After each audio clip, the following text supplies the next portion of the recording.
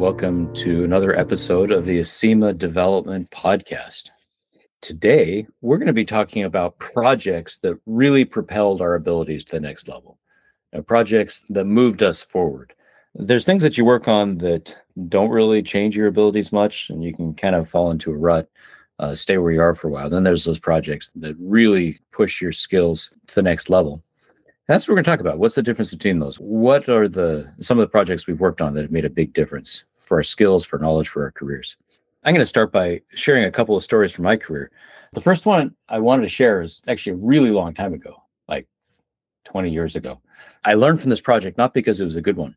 I learned what not to do. I was working at a company that acquired a credit card processing gateway. For those of you who aren't familiar, credit card processing, you don't work generally directly with the networks. You go through an intermediate service that does the work of taking the credit card information, and storing and talking to the credit card networks and interacting with the bank and putting the money into the bank. They call that a gateway. It does the work of interfacing with the credit card networks and the bank to connect the two together. They call that, like I say, a credit card processing gateway. I've worked on a couple of those over the years, but we acquired one at this company I was working for. They had quite a few clients. They worked mostly with small businesses. They had a partnership with a company that worked a lot with small businesses. So, they had a lot of business, but they were having some financial troubles. We took them over with the thought that, we would help them grow. Well, this service was written in VBScript. It was a scripting language based on Visual Basic. It was used a long time ago. It's a predecessor to Microsoft's .NET that they have now, which is kind of a more solid platform. This old way of doing things was similar to some of the other scripting languages at the time, where they give you a scripting language and that's about it. So there weren't libraries for doing clean interactions with the database. You kind of built everything yourself.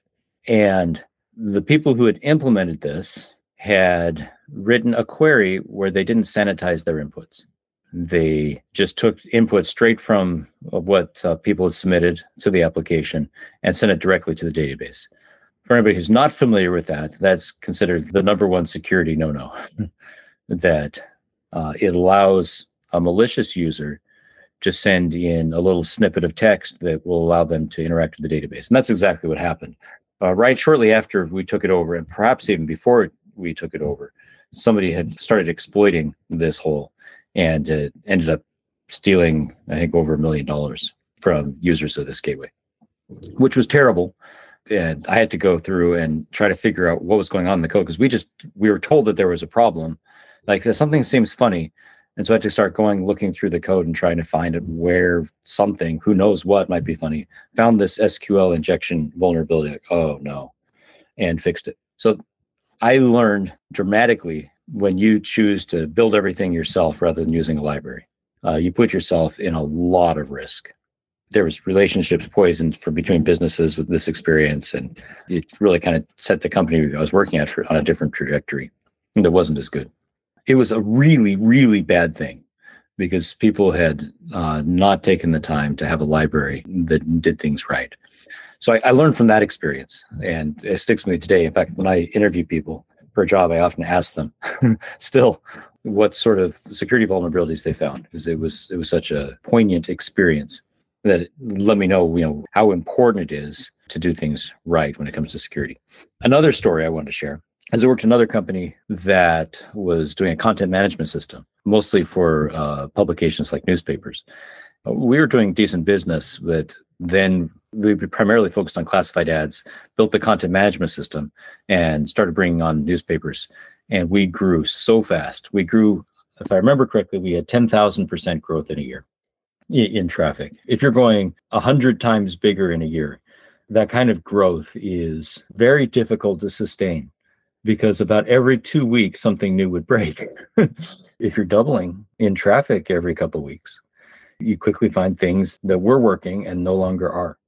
In that kind of environment, I had to learn an awful lot about monitoring performance, addressing performance concerns, about tooling, about how to quickly address problems that arise. It was really invaluable. The kinds of debugging skills I got, and the kind of situational awareness of knowing what was happening and looking out for the kinds of things that might be going wrong next.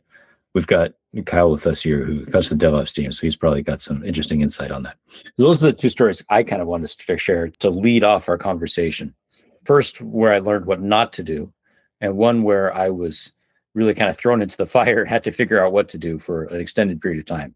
Both of those are times when I learned an awful lot in a short amount of time. What stories do you all have, or experiences you all have with projects that really pushed your career forward? I have a couple as well, very similar to your stories. The first one would be, I was a little bit earlier in my career working for a startup. And this startup, just for context, was a deal engine.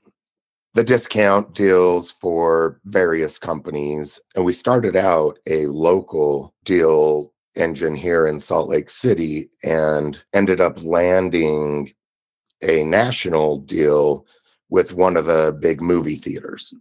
And we were used to hosting probably 3,000 max concurrent users at a time. And our services were hosted in a data center, single server. There was no virtualization, anything like that. And just so happens that they talked about us on Good Morning America.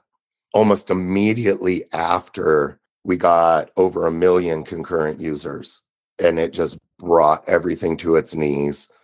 And we had to act very, very fast to figure out some sort of a solution that wasn't going to put us out of business because, servers crashed and we couldn't have any site visitors. So what we ended up doing was just throwing up an email form of, hey, we'll get back to you as soon as we can get it back up, and then ended up switching to VMware. And long story short, I learned a lesson in scalability and how not to scale. We were nowhere close to being able to support that kind of traffic. And, while that kind of traffic is great for a startup, it brought us to our knees. Eventually the company, not a long time after that, went out of business. And I think it's because of some of those problems. So lesson is, don't scale too fast if you can't support it. And I have one other story that's on the opposite end and more of a doing things the right way type of story. And that is a company I worked for in healthcare. Starting out, we had a system that was kind of similar to an ERP system, but it was custom built in PHP. And we were doing a full system rebuild from the ground up and switching it to Ruby. And this is the beginning of my Ruby career. And it was a really great experience for me and kind of pushed me to the next level because I learned a lot about gathering requirements, how having a really good product and project management team works, and how important it is to break tickets down into small incremental stories so they're workable and releases aren't going to cause a ton of bugs. And testing. I'd never worked in a test-driven development shop before either. And just that experience, it was incredible and kind of made me what I am today. It's great. I asked a couple of questions. That first place that went out of business, if your infrastructure had been built on a more solid foundation, and, hindsight makes things easier. But, if you've been in an environment where everything was containerized, virtualized somehow, and was in the cloud, what difference would it have made to the company? I think it probably would have saved them. They would have had that national exposure and it wouldn't have left a bad taste in customers' mouths. And, I'm betting 90% of these customers that tried to visit and saw that everything had crashed didn't try and come back. And had we been able to support that, we probably would have got some return traffic and been much more successful. And to be fair, I was the IT director at the time for this company, and I probably shouldn't have been. I was still pretty early in my career and kind of fell into the position, and I didn't have the knowledge that I needed to be able to support the team as I should have. So I will take some responsibility because I shouldn't have been in the position I was in. And, I took it because I thought, oh, wow, I get to be a director for this company. And I really shouldn't have been there. We should have hired someone with some more experience that was better suited for the role. We're talking about lessons, not about pointing fingers. Well, right. But it was a lesson to me that, hey, don't accept something you're not prepared for and you're not qualified for. So it sounds like the other company, they already had some people who were following best practices. It sounds like you were able to learn from people who had set up a culture and an environment of those best practices. Am I hearing that right? Yeah, absolutely. And I wouldn't generally share names, but there's a company called Pivotal Labs, and some of you are probably familiar with them. EMC owns them, so now Dell. But they were one of the biggest contracting agencies in the world at the time. And they were very good in helping us learn and ensure those best practices. They came in, taught us test-driven development, taught us requirements gathering, and it was a great experience for me. I'm curious, what separates the projects that will help a developer really level up and push their skill set versus a project that will crush somebody and they'll be sad about it later on in their life? There's a Russian education theorist that came up with the idea of the zone of proximal development that I actually love. Let me explain the idea. You draw a circle and then draw a bigger circle around that circle. And that's it. So you got two concentric circles, a smaller circle and a bigger circle around it. Well, the smaller circle is what you can do alone. And the circle around it, the bigger circle, represents a larger area, right? And it's what you can do with help. And the area between what you can do and what you can do with help is it's kind of ring shaped. You picture these two circles, smaller circle inside the larger circle. So that donut, that donut shape, that sweet goodness is the area between what you can do alone and what you can do with help. And that area is where you're stretched beyond your own skills, right? You're stretched beyond what you would be able to do normally, but with somebody can guide you and help you accomplish things in that area. And that area is, I think, where we tend to learn the most. If you're inside, if you're in what you can do alone, you can learn, but it tends to be kind of slow. And if you're outside of that outer circle, you're beyond what you can do with help.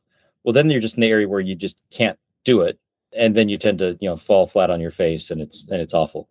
The sweet spot, you don't want to be in the hole of the donut. You don't want to be outside the donut. You want to be inside the donut, that ring where it's harder than what you can do alone, but something that you can do with help. In that area, you're really stretching. That's when you're going to make most use of the mentorship and training opportunities that you have. That's when, as Matt was talking about, where he learned from others. He was learning new things that he wouldn't have learned necessarily alone. There's more than one way to learn, right? You can learn from the internet, but a good mentor is invaluable. They really put you into that donut space. So if I were to give an answer, I'd say that zone of proximal development, that sweet spot between what you can do alone and what you can't do at all, is, I think, where we do the most growth. What a great analogy. I've never heard the donut reference, but that's perfectly stated. And it's true. If you sit in an area and aren't willing to take on things that you don't know yet, and you may not be able to handle yourself, you kind of get stuck, right? And you get black holed and you don't really grow. But that was perfectly stated. I think fear is one of those things that holds us back as well. We're scared because we think, what if we fail? And, you have to be willing to fail and willing to accept help to grow. Does that mean you're willing to push code, even if that means bugs in production?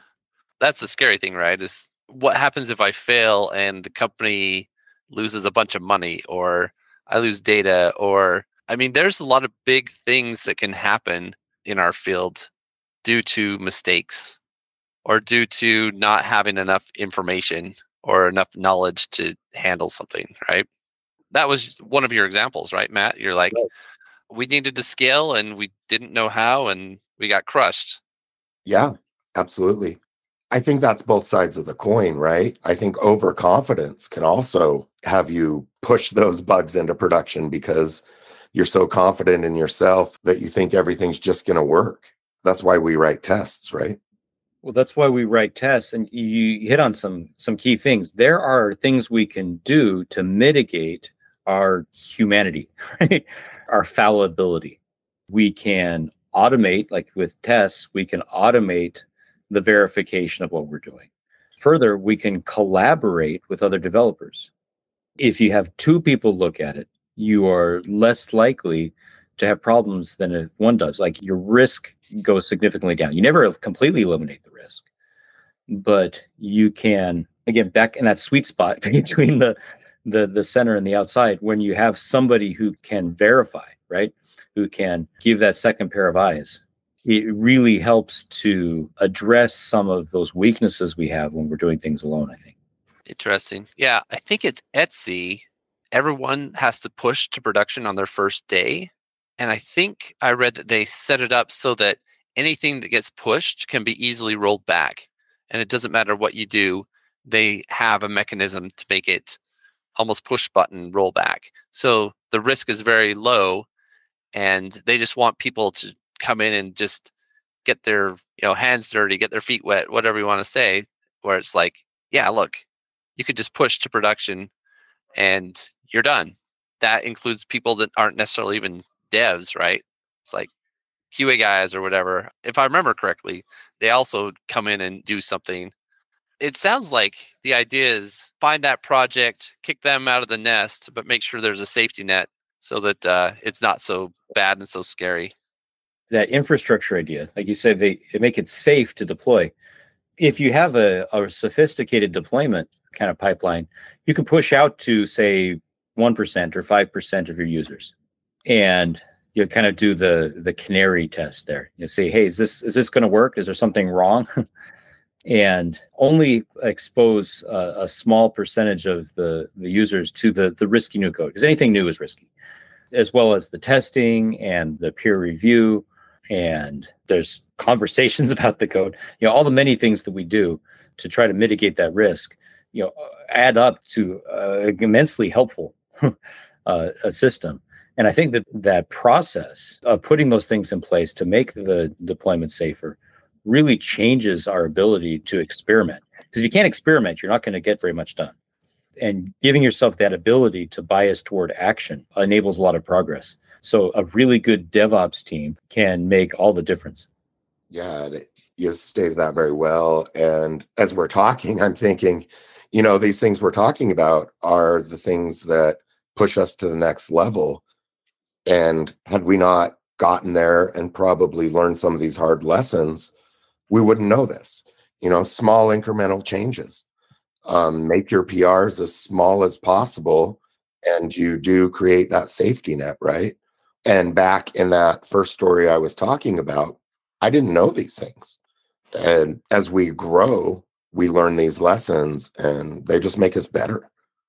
It's interesting because this is reminding me of a project that really helped me grow. Was I had an internship with Compaq Computers back when Compaq Computers existed. And my manager's manager came in to all the interns first day, and he said, forget everything you learned in school. Not quite, but he said, in school, you learn to do your own work, do things on your own, don't ask for help, figure it out, that kind of thing. He says, that's garbage. Forget all that. If you get stuck in the slightest, I want you to be talking to your fellow interns. I want you to be talking to the other engineers here on this floor, because we have tons of expertise and you're going to move much faster if you talk to somebody than trying to figure it out on your own. Because, I know you're all interns and you don't have a lot of expertise and stuff. And it was kind of understood, but all of us were on the same floor in this building, and the hallway was actually kind of like a big circle. So whenever you got stumped or stuck, you would just kind of turn to your office buddy, who's another intern, and be like, I don't know how to do this. And he'd be like, yeah, I don't know how to do this either. It's like, all right, time to walk the hall, right? And you would just kind of think as you walked around the circle, I did a few laps, and the other engineers, when they were free, would leave their doors open, and they'd see these interns like, walk in the hall and they'd be like, "Hey, what's going on? Like, why are you walking the hall?" You're like, "I got this thing." And I remember I was trying to do something. I was trying to measure something and really calibrate something, but I couldn't get it working. And this guy's like, "Hey, what are you doing?" Oh, yeah. The best thing to do is read this register in the processor, right? It says how many cycles have happened since the very first time it booted up. And that's going to be the most accurate way for you to calibrate what you're trying to do. I'm like, okay, I don't know. He's like, "Oh, yeah, well, you have to use assembly, right?" And oh, yeah, I'll just email you the code I wrote. So it's just like, oh, awesome, right? Like, thanks. I've been trying to figure out how to find enough calibration for the last 3 days, and you happen to have a snippet of code that does it for me, and you solved the problem. But that was something where I had no idea. Every intern was given a project, and none of us knew anything about anything. And they gave us a whole summer, and I just, right? But we went into the donut away from the hole, I guess, and learned a ton. That's great. Kyle, from the DevOps perspective, it's come up repeatedly how much difference good infrastructure can make that enables us to experiment more safely. I'm curious both what experiences you've had, but also your thoughts about that importance of having good infrastructure to enable us to experiment with less risk. Yeah, I was sitting here thinking about this as we were talking about a few of these things. I would almost share, I'll start out by saying I'll share that there's probably been 4 things that I can think of that have really, I feel like, propelled me, I would say.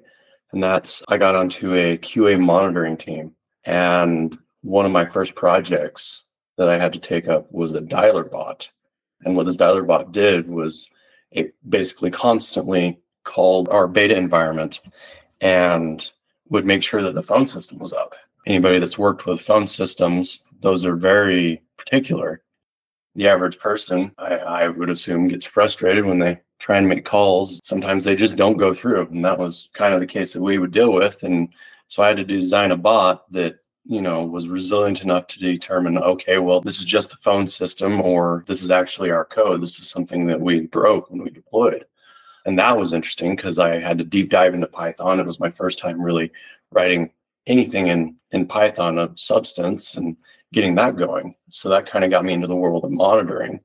And that forced me into the world of, at the time, it was the tick stack, which is more so influx, and I think it's Telegraph, to send metrics to a time series database so that you could visualize what was being monitored. But the big one for me was the transition to Prometheus and how that ecosystem has grown. And I'll pause on the Prometheus side for now because that kind of goes back into the question that you asked. The one thing that really was a deep dive for me was orchestration tooling. My first exposure was Rancher, which was a great stepping stone, I'll say. It was early days for the Rancher guys and orchestration.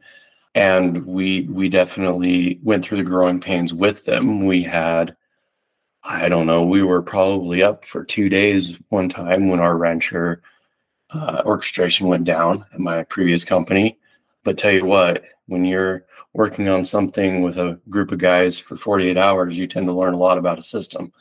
And then the next one, is Kubernetes orchestration system, which has been amazing just to be able to see how that scales. Taking systems like we had here where we were running directly on EC2 hosts and running services per host and being able to schedule 6-7 services on a host and then being able to manage that, it's cut costs and it's given us a resiliency. And that's where I'd go back to Prometheus. Prometheus gives us some of that time series database where we can have this monitoring and store all this information. So with utilizing a tool like Prometheus and then like Grafana to visualize and get alerts, we're able to determine quite quickly how fast our services are either down or there might be issues. But on top of that, you have these orchestration tools that have some type of a self-healing aspect to them. And I won't throw any services under the bus, but there might be a service or two that they tip over every once in a while because, well, they've got some type of a memory leak. Well, in the Kubernetes environment, what happens there is it tips over, it gets restarted. Service automatically gets restarted. Previously, you had to manage that yourself. You had to have something monitoring that would see it, and either somebody would have to have a manual intervention, or there would be something to say, oh no, restart this service, kind of like Kubernetes does it. And on the other hand, too, Kubernetes has safeguards in there as well, where if it starts using too much memory, it will get restarted. It's a band-aid on the memory leak. The memory leak could be fixed, but it's a band-aid on it. That service continues to run, it continues to operate, and it doesn't impact us or our customers. There's just new techs in the infrastructure that have given us these band-aids or given us these luxuries that has allowed us to move faster. And I think for this company specifically, it has allowed us to move faster in a way that we've been able to write a lot more services. It's been exponential, the services that we've started with since I got here to where we are now. And even the variety of services that we're able to deploy. We're not just a Ruby shop. We're a Ruby shop, a Kotlin shop, a Haskell shop. It's something where good infrastructure, good orchestration allows you to be quite diverse in your ecosystem. That kind of hit on what you were asking. I think so. I think of this idea, we keep on talking about having the good orchestration, having the infrastructure that enables things. I've been thinking about elementary schools that will set up a playground for the kids to go and play in. That lets kids do things that are a little bit dangerous, right? Like kids fall off the swings, kids fall off the bars, probably break bones sometimes. My son lost a tooth once, or lost half his tooth. He broke a tooth in half by running to a bar. But they're safer than things that they might encounter as adults. You don't send them out onto a construction site, for example. As educators, as a society, we build these environments to allow the children to experiment safely in a way that there is some risk, but it's managed. And then they get out of elementary school, they get into later on in school, well, they provide sports, right? Where you get to go and push the boundaries of your physical abilities in a, not exactly a sandbox, but a constrained space where the parameters are somewhat controlled to reduce risk. The kids who play football, they wear protective equipment or some protective equipment in other sports as well. This idea of providing an environment that allows the experimentation seems to be a big part of what allows us to take those risks and learn some things. Also, a recurring theme I keep hearing is that scale is going to happen, that we're going to have to deal with that. And they can make you or break you. And you can learn a lot from it, but only if you've set up the infrastructure that you need to grow. And that the building a system that allows you to quickly scale up seems to be kind of vital. Interesting, these recurring themes that we're hearing. We're talking about growth, but in order to have that growth, you need to have an environment in which you are allowed to grow without breaking too many things, but also are forced to be in that donut, right? To be beyond where you would go if you're just left to your own devices. As I was thinking back, this is maybe a bit of a random project, but something that kind of changed my trajectory was back in high school. I was just kind of the goofy kid that kind of joined the computer science club to do games, because that was a place where all the computers were networked together and you could play games together and stuff like that. And I had a teacher who took me aside and she's like, I think there's this thing that's really cool. I want you to do like a research project on it and get back to me. And I'm like, yeah, okay, sure. And she had me learn about this new technology called Gopher. And nobody's heard of Gopher now, but it came on the scene about the same time as the World Wide Web. And she kind of challenged this other guy in the club to also do this thing. And we were kind of against each other a little bit, right? Because he was like, oh yeah, this World Wide Web thing is really cool. And I think it's going to take off. And I'm like, whatever. This Gopher thing is really cool and it's going to take off. And the World Wide Web won out there, but she'd feed us these kind of projects to get us interested in things and learning about new stuff. And I'm a web developer today, partly because my teacher back in high school kind of directed my interest into something, right? That's interesting. On your own, you just played games. Yeah, right. There was a really fun Mac game called Bolo where you're this little tank running around and you form teams. And that was most of the time in our computer science club. And she, honestly, I think she used the games as a hook to get people in. And then she'd redirect that into other stuff.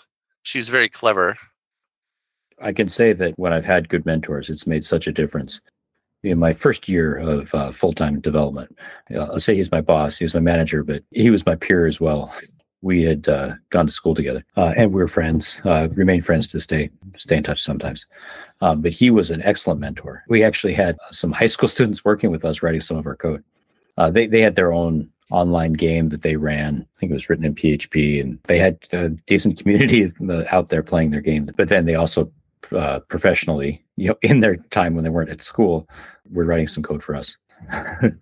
And working with that environment where you had some very junior developers, and I didn't really have any professional experience at the time. I had a patient and thoughtful and knowledgeable mentor that was always sharing, and he spent a lot of time educating himself and was sharing those things. I think the expertise that he shared with me and his mentoring made a tremendous difference my first couple of years in my career, and really kind of set the trajectory. He was really interested in databases. He loved data. He loved interacting with databases and really focused on that. And to this day, that's something that I still love and identify with. I think partially because of that mentor that set me on that right direction. You kind of like your high school teacher, Tad. Or, Matt, you talked about the people who set you up with testing and other best practices.